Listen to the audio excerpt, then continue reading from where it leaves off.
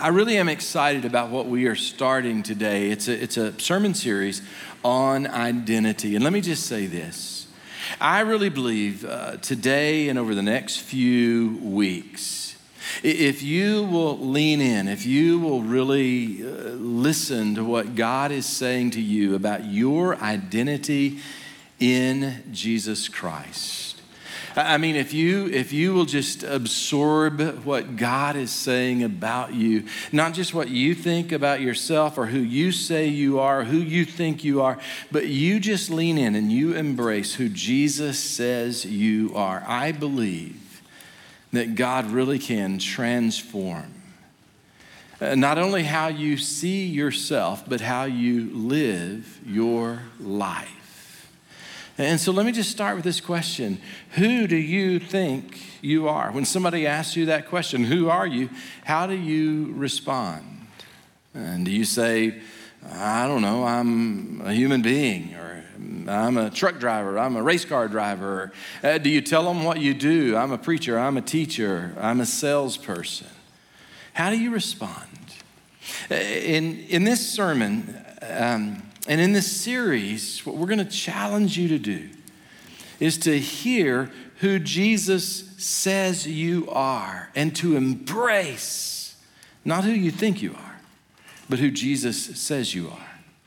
A guy that's written a lot on identity and is really a pretty sharp guy, a guy named Paul Tripp, said this: if we find our identity not vertically, not in who Jesus says we are, but instead we begin to look around and we identify ourselves horizontally, he said basically we're going to find our identity in one of four areas. Number one, we tend to find our identity in our relationship status. Who are you? And we'll respond, well, I'm married, I'm a husband, I'm a wife, I'm a single adult, I am engaged, I am a fiancé.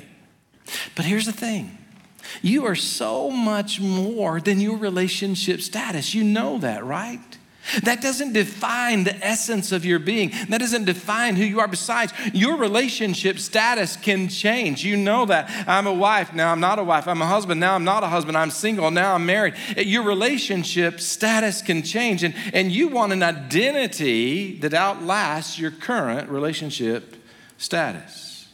Paul Tripp says, we find our identity in our relationship status and we find our identity in our accomplishments. Who are you? Well, I'm the CEO of such and such company. I'm the president of this company. Well, I work at this company. Our accomplishments, we talk about what we have done. And we all know people who maybe they were a standout in high school, maybe in athletics, right? And they excelled, but maybe once they got out of school, life wasn't so kind to them. And so that's still their identity. I am a star athlete in high school. And so every time you're around them, all they want to do is relive the glory days. Have any of y'all ever met anyone like that? 3 of you, okay. Maybe they're not as prevalent as I thought.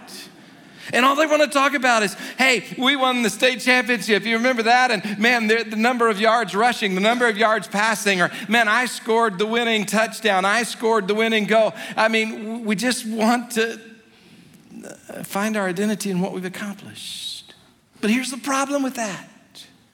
Eventually, no matter how much you accomplish, the applause begins to die down and the spotlight fades. And when it comes to your identity, you want an identity that lasts longer than the applause and that outshines the spotlight.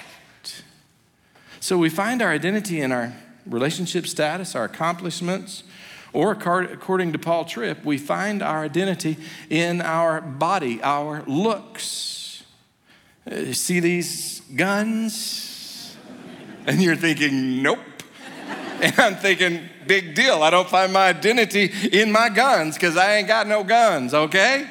But let me tell you something. Here's the problem with finding your identity in how you look. Beauty fades, amen? And that 6-pack that you're so proud of someday is going to resemble more a keg than a 6-pack.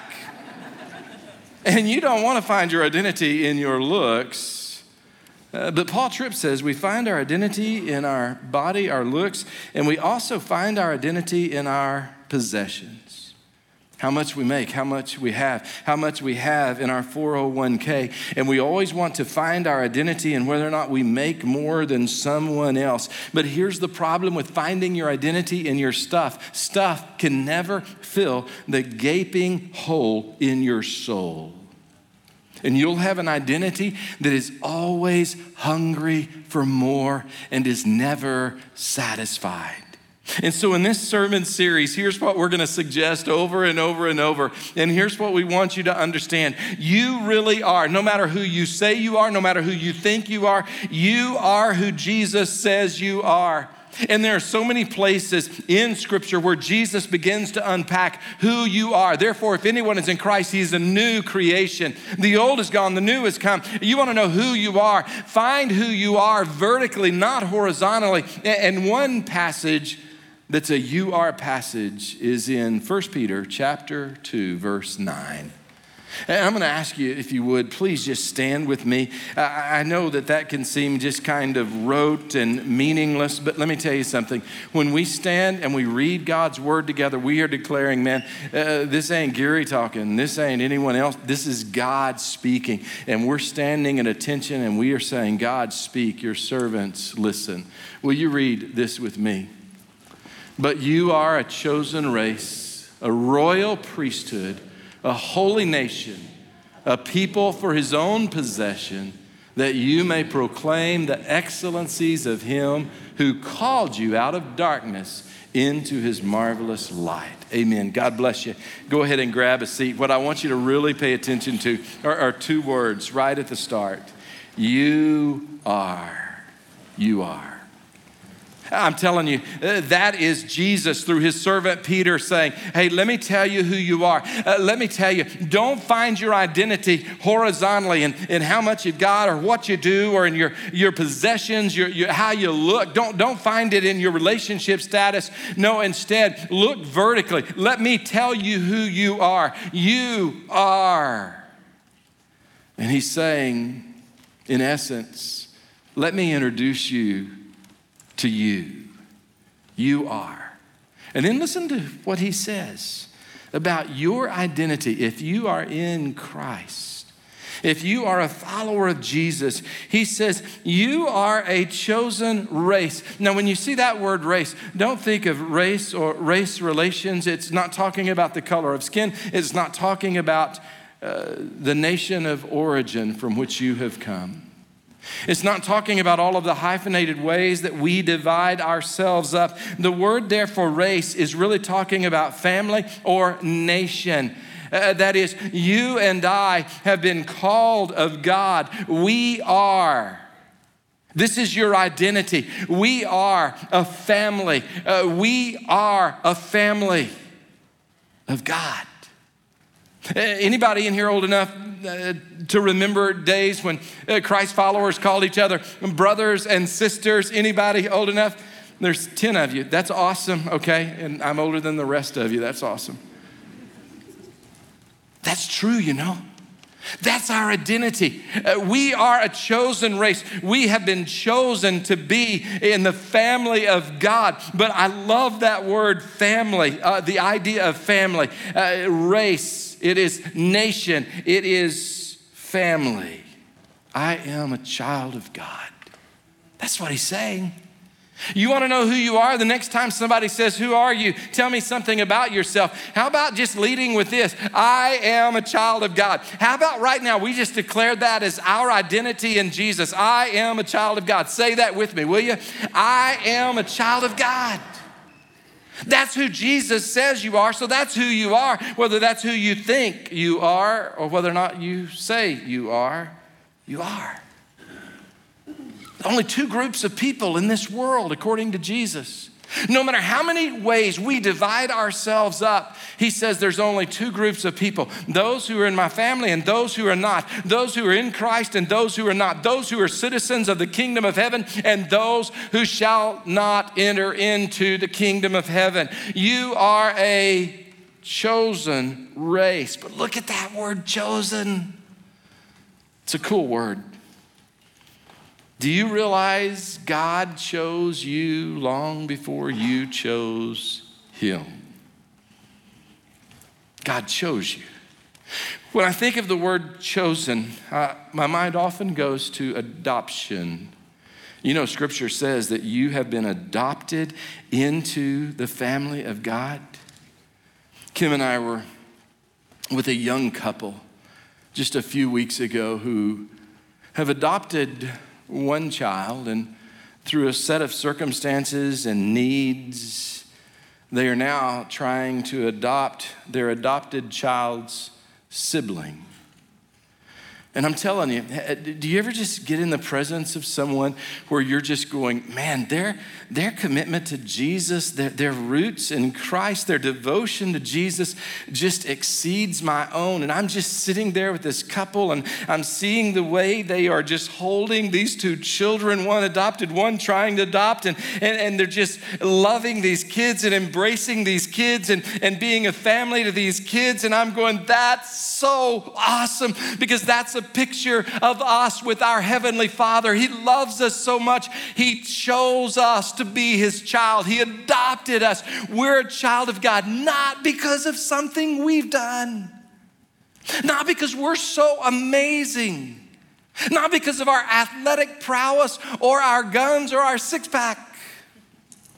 We're a child of God because He said, I am adopting you. I'm choosing you to be my child. We are adopted. So think about that. Declare your identity. I am a chosen child of God. The next time you start to get down on yourself, the next time you start to feel rejected or unloved or unlovable, the next time you feel like a total failure, claim your identity. I am chosen of God. I've been adopted by God to be His child. And the reality is, we all know what it's like to be passed over. We all know what it's like to not be chosen, don't we? Chosen to play on a particular team. Man, I could tell you all my horror stories of not being chosen. I didn't hit my growth spurt not till, wasn't after high school, it was actually after college. And so, man, I mean, in school, I was always shorter than everyone. I made up for it by being really a lot slower than everyone.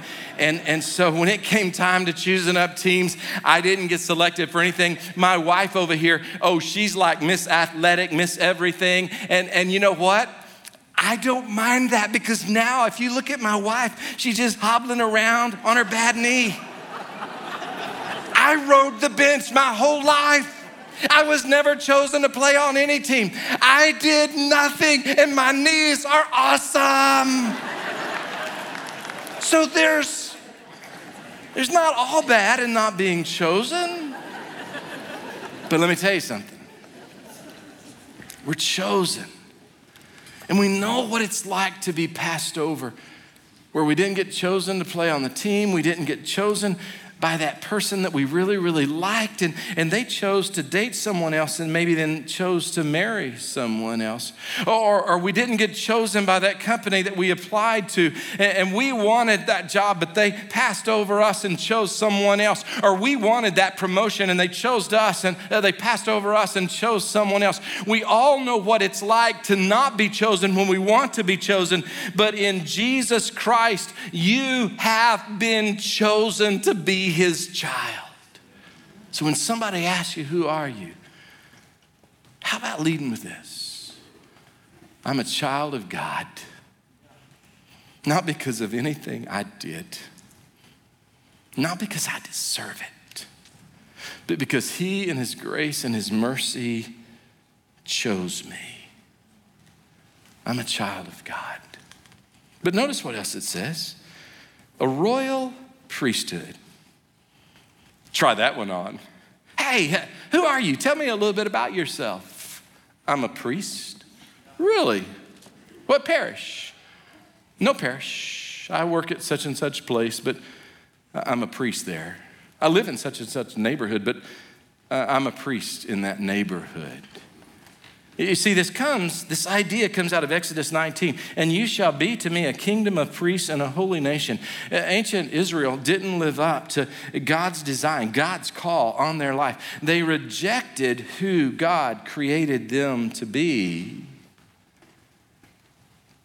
But now he says, I've called you and I've made you a priest. That's who you are. It's not just something you do, that's who you are. See, to be a priest, what did a priest do? A priest offered up sacrifices on the behalf of sinners, of which they were one. A priest is somebody who's always got a hand out to God and a hand out to those who desperately need God. When I think of a priest, I often think of a bridge. How many of you have ever driven over the Mississippi River? Let me see a show of hands. Awesome. Thank the rest of y'all for joining the sermon this morning. I love it. Man, when you drive over the Mississippi, you know right away, Mississippi, that ain't the Brazos River, right?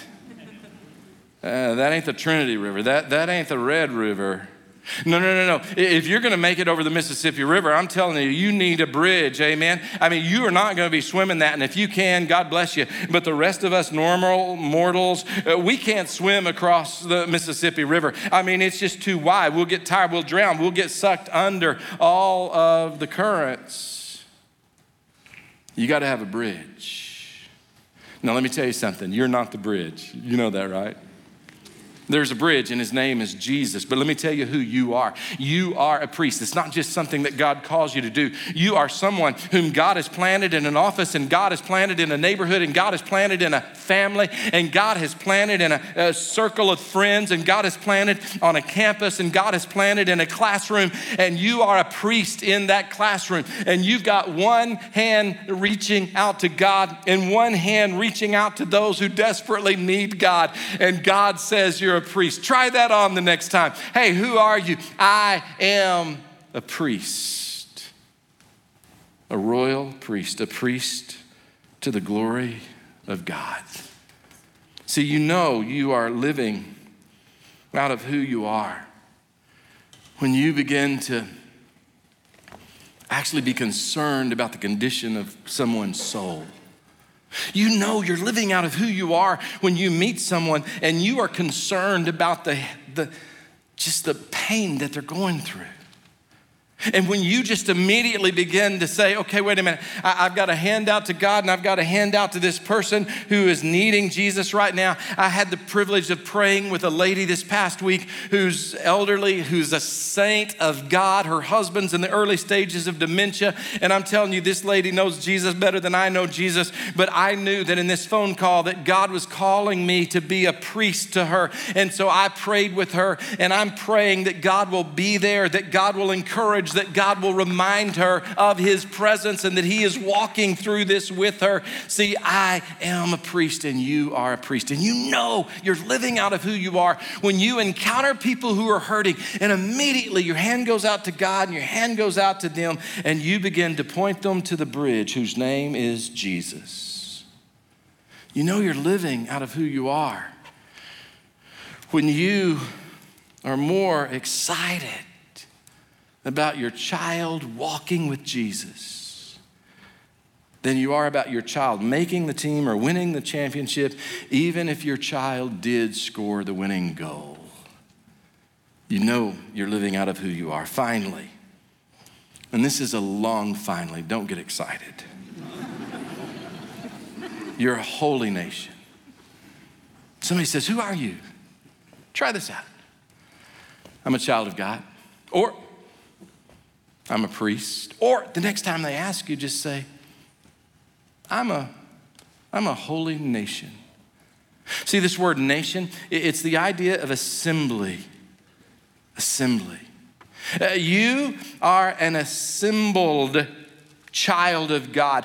God has assembled other children. You are a priest assembled with a lot of other priests. You're not in this alone. You are with a great assembly of Christ's followers. But notice as well, a holy nation. The word holy means to be separated or to be set apart. Think about set apart for a moment. Who are you? I am a member of a holy nation, set apart. To be set apart means that you were once a part of something before you came to know Jesus, and now you are set apart, you are separated from that, and you are now set apart to live a different way. Another way to put it would be, I'm a person who's been freed by Jesus from the way I used to live, and I'm now free to live differently. I am free to live like Jesus. I've been freed from my old nature. I've been freed from being a slave to sin. I'm somebody who's been freed to center my life on Jesus. When it says that you are a holy nation, it's not saying you're holy in the sense that you just abstain from a few high-profile sins. And by the way, may I encourage you, please abstain from high-profile sins. But your identity runs much deeper than that. You are free to live with Jesus and for Jesus and like Jesus. Think of a prisoner and imagine the judge, for whatever reason, commutes that prisoner's sentence. And so the jail cell is unlocked. And imagine announcing to this prisoner good news. You've been freed. You've been set apart. You don't have to live like a prisoner any longer. You can go and live a different way. But imagine that all this prisoner does is just rolls over in their bed and goes back to sleep. You would be going, why are you still living like a prisoner? The door is not locked. You can live differently. The judge separated you from your former way of life as a prisoner. You are holy. Imagine that. Who are you? I'm holy. I've been set apart. I've been separated from the way I used to live. I am a part of a holy nation, a holy assembly. See, when you begin to understand your identity, that you've been set apart, then God begins to do excavation work on your soul. So let me ask you that question. Where is God doing excavation work on your soul? Where's God digging down and saying, hey, let's really dig into this? The door's unlocked. You don't have to keep living that way. I want to set you free to live differently. I want to set you free to live with Jesus and like Jesus and for Jesus. And so where is God doing excavation work? And if you're sitting there going, I'm good, don't be too puffed up or proud. That just means that you are not seeking the face of God. You are not saying, God, set me free. God, separate me from this way of living. God, set me free to live differently. So don't get puffed up and proud because there's no excavation work going on. Instead, repent and say, God, you've set me free, but I'm still living behind prison bars in so many areas. Oh, God, show me how to live free. Here's the reality. You are who Jesus says you are. You're a child of God. You're a priest. And you are a part of a holy assembly. Henry Nouwen, a Dutch theologian, kind of like Paul Tripp, summarized what we do. When it comes to identity, we either try to find our identity vertically in Jesus and who he says we are, or we find our identity horizontally. And Henry Nouwen says, if you find your identity horizontally, you're going to find your identity in what you do or what you have or what others say about you. And he goes on to say, that is not a wise play. It's not a wise choice.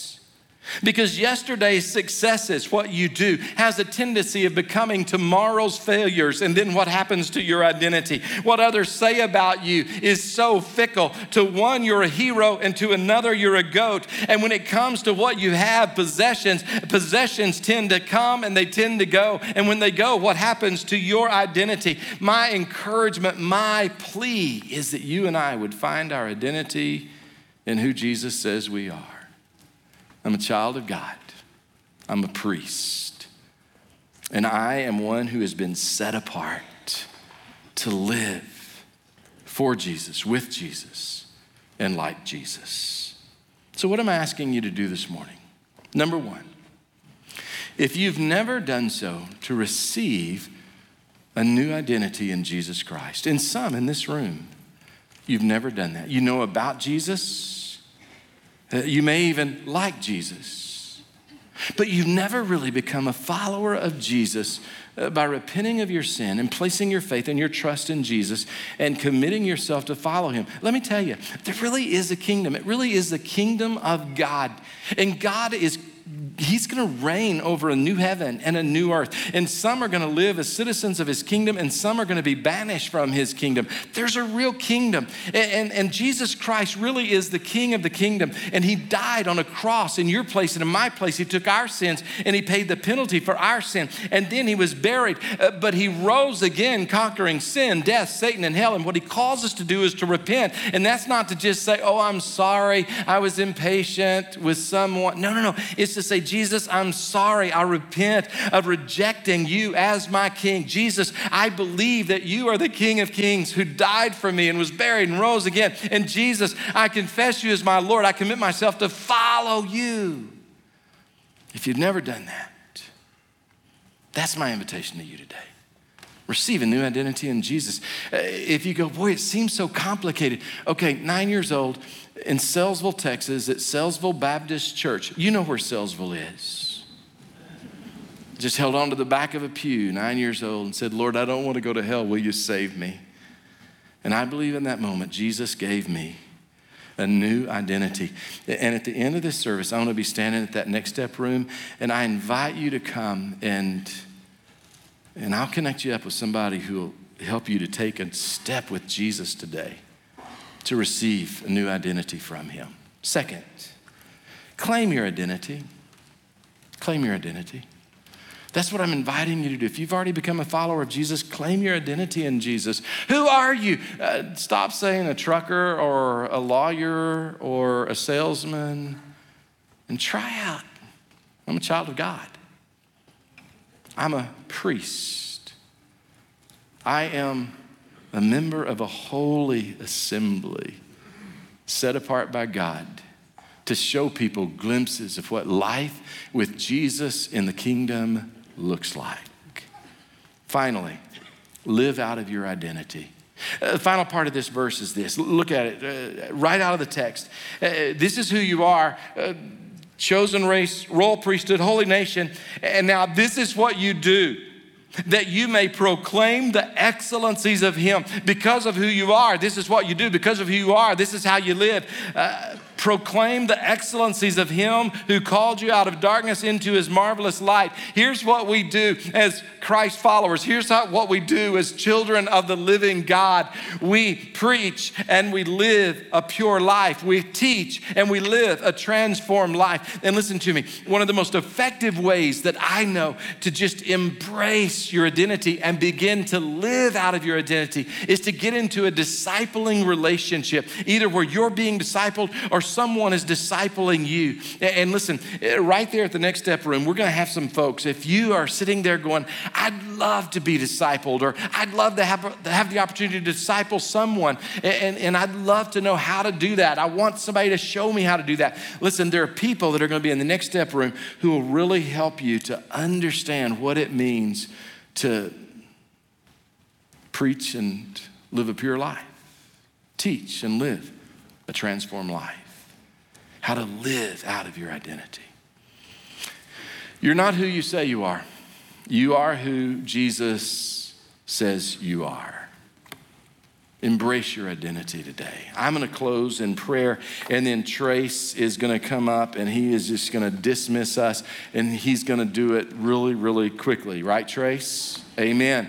I'm not gonna turn it over unless you just land the plane quick, all right? Because these people, they want to go. They're thinking the Cowboys are. When do the Cowboys kick off? Don't tell me noon. No, I withdraw the question. Let's pray, and then we'll be dismissed. Lord, we love you. We thank you that you are so clear, and you tell us who we are in you. May we live out of our identity this week. We pray in Jesus' name. Amen.